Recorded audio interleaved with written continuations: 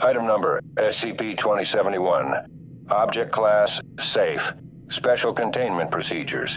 SCP-2071 is stored in Vault 86 at Site 11. Vault 86 is to be kept at a constant temperature of -10 degrees Celsius. Tests involving SCP-2071 and reptiles require approval from both the current Site Director of Site 11 and the head of SCP-2071 Research.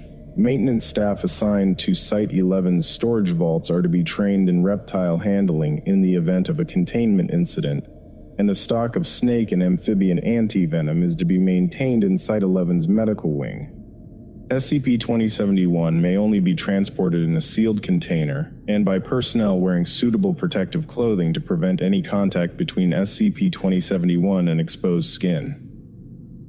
Description: SCP-2071 is a full-length portrait measuring 106 centimeters by 48 centimeters entitled Sir Michael Cavendish in the Guise of the King of Serpents. The painting is a work in oil paints on canvas, purportedly painted in 1799 by Adam William Jardine as a portrait of English military officer and Baronet Michael Cavendish. Though it does not appear to be a factual likeness, the painting's central subject is a male humanoid figure in 18th century British military dress, seated at a table, facing to the left of the painting, with his right arm resting on the tabletop and holding a cup or goblet, his left arm by his side. The figure is clearly not human and possesses mottled green skin, scales on portions of the face and hands, eyes with yellow irises and vertically slitted pupils, and no hair. The scene is illuminated by light from a window to the right of the subject, and a second, indistinct humanoid figure is visible standing behind the subject's right shoulder, obscured by darkness. Skin contact with the painted surface of SCP-2071 is fatal. Through an undetermined process, individuals exposed to SCP-2071 in this fashion begin to produce a number of fast-acting neurotoxins within their own bloodstream, leading rapidly to death by respiratory failure. Examination of toxins found in specimens exposed to SCP-2071 indicate a wide variety of toxins are produced, some of which appear to be the active components of a variety of snake venoms. SCP-2071 causes significant behavioral alterations in any member of the class Reptilia. Reptiles within a certain distance of SCP-2071 will attempt to reach it by any means available to them. The exact distance of this effect is difficult to ascertain accurately and appears to vary over time, but is believed to extend at least 5 kilometers around the painting at all times. Reptiles affected by SCP-2071 will attempt to travel to its location even at the risk of injury. Reptiles affected by SCP-2071 congregate around the painting and largely remain motionless. Reptiles in SCP-2071's presence do not appear to require food, water, exterior heat sources, or sleep, and despite their lack of movement tend to remain in good physical health.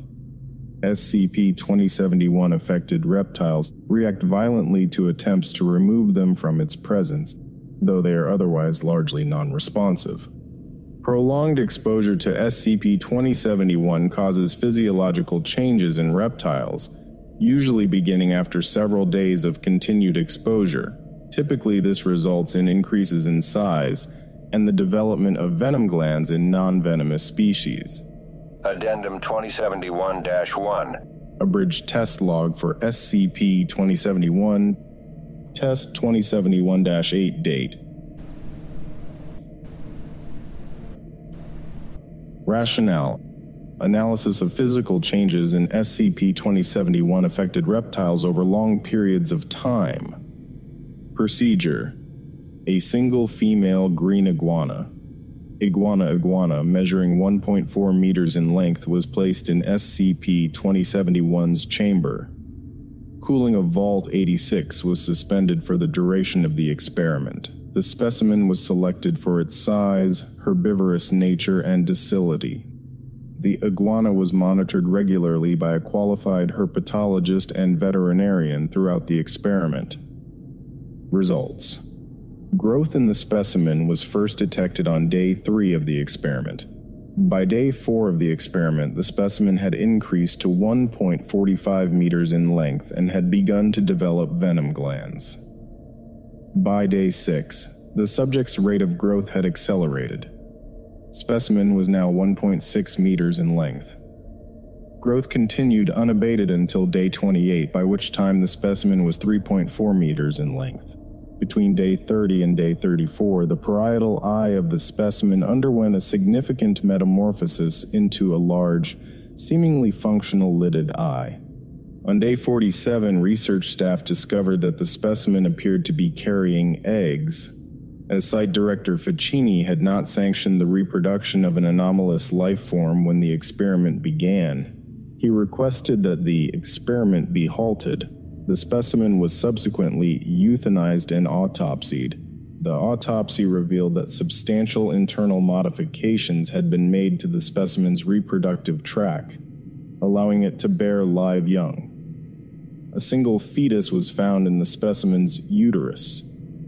This fetus was reptilian, with a humanoid body plan, developed cerebrum, scaled skin, slitted eyes, pointed teeth, and a vestigial tail. The genetic makeup of the fetus did not match the mother, and some sections of its genome closely resembled the human genome.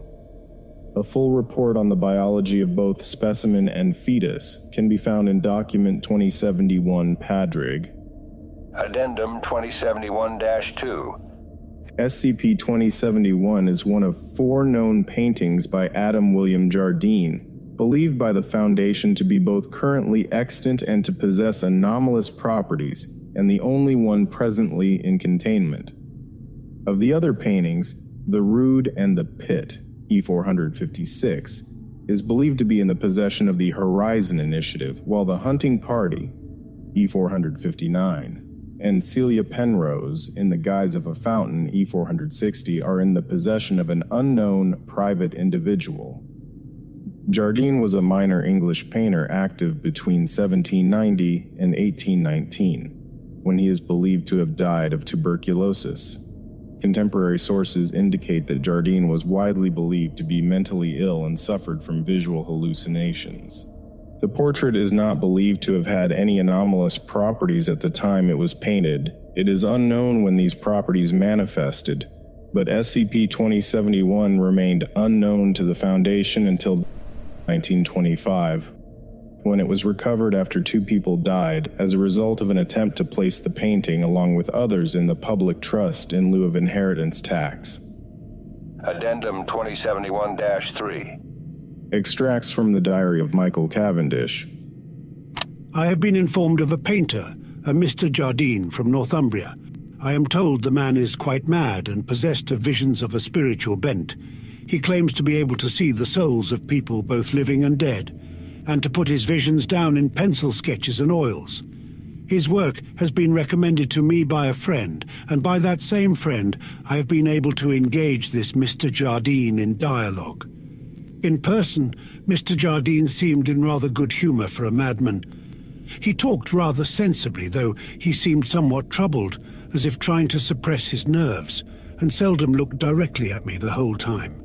Indeed, he seemed so sensible, if somewhat shy, that I began to wonder if the supposed insanity was genuine.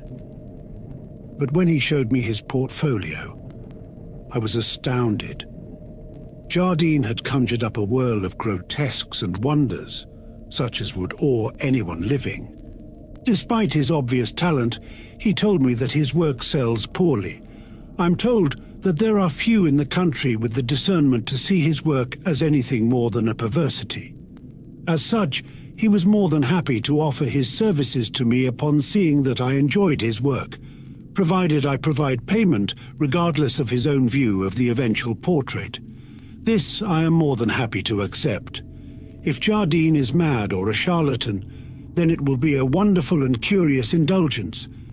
If not, then what is more worthy of payment than a glimpse into my own soul? I promise to pay the man regardless of my own opinion, and pay him I have.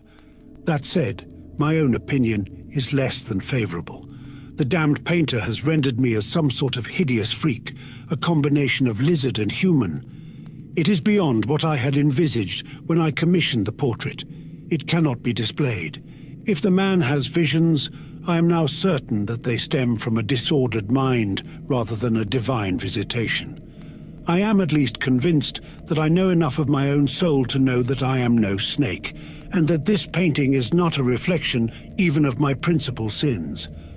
The more I look at it, the more I believe that the painting is a poor likeness. Disregarding the obvious, the figure in the portrait is too gaunt and looks far too old to be a true likeness. This was a waste of time and money. In early 1829, Mary Cavendish, wife of Michael Cavendish, was found dead in their home by a servant. The cause was, at the time, believed to be a stroke. Michael Cavendish, by now suffering from an undetermined chronic illness, committed suicide in 1842 by drinking poison, confessing in his suicide note to having murdered his wife. Suggestions that a large number of snakes were found alongside Michael Cavendish's body are not verifiable. The following is an extract from Michael Cavendish's suicide note. I confess only that the truth might be known. I do not hope to save my soul by atonement. I do not believe in hell anymore. If, all those years ago, that painter saw me in my youthful vigor for the bitter, spiteful creature I became, then this was all predestined, and so no just God could damn me.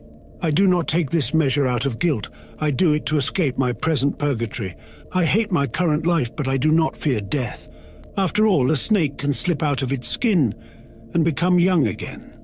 If I am the king of serpents, as that bastard said I was, why shouldn't I do the same?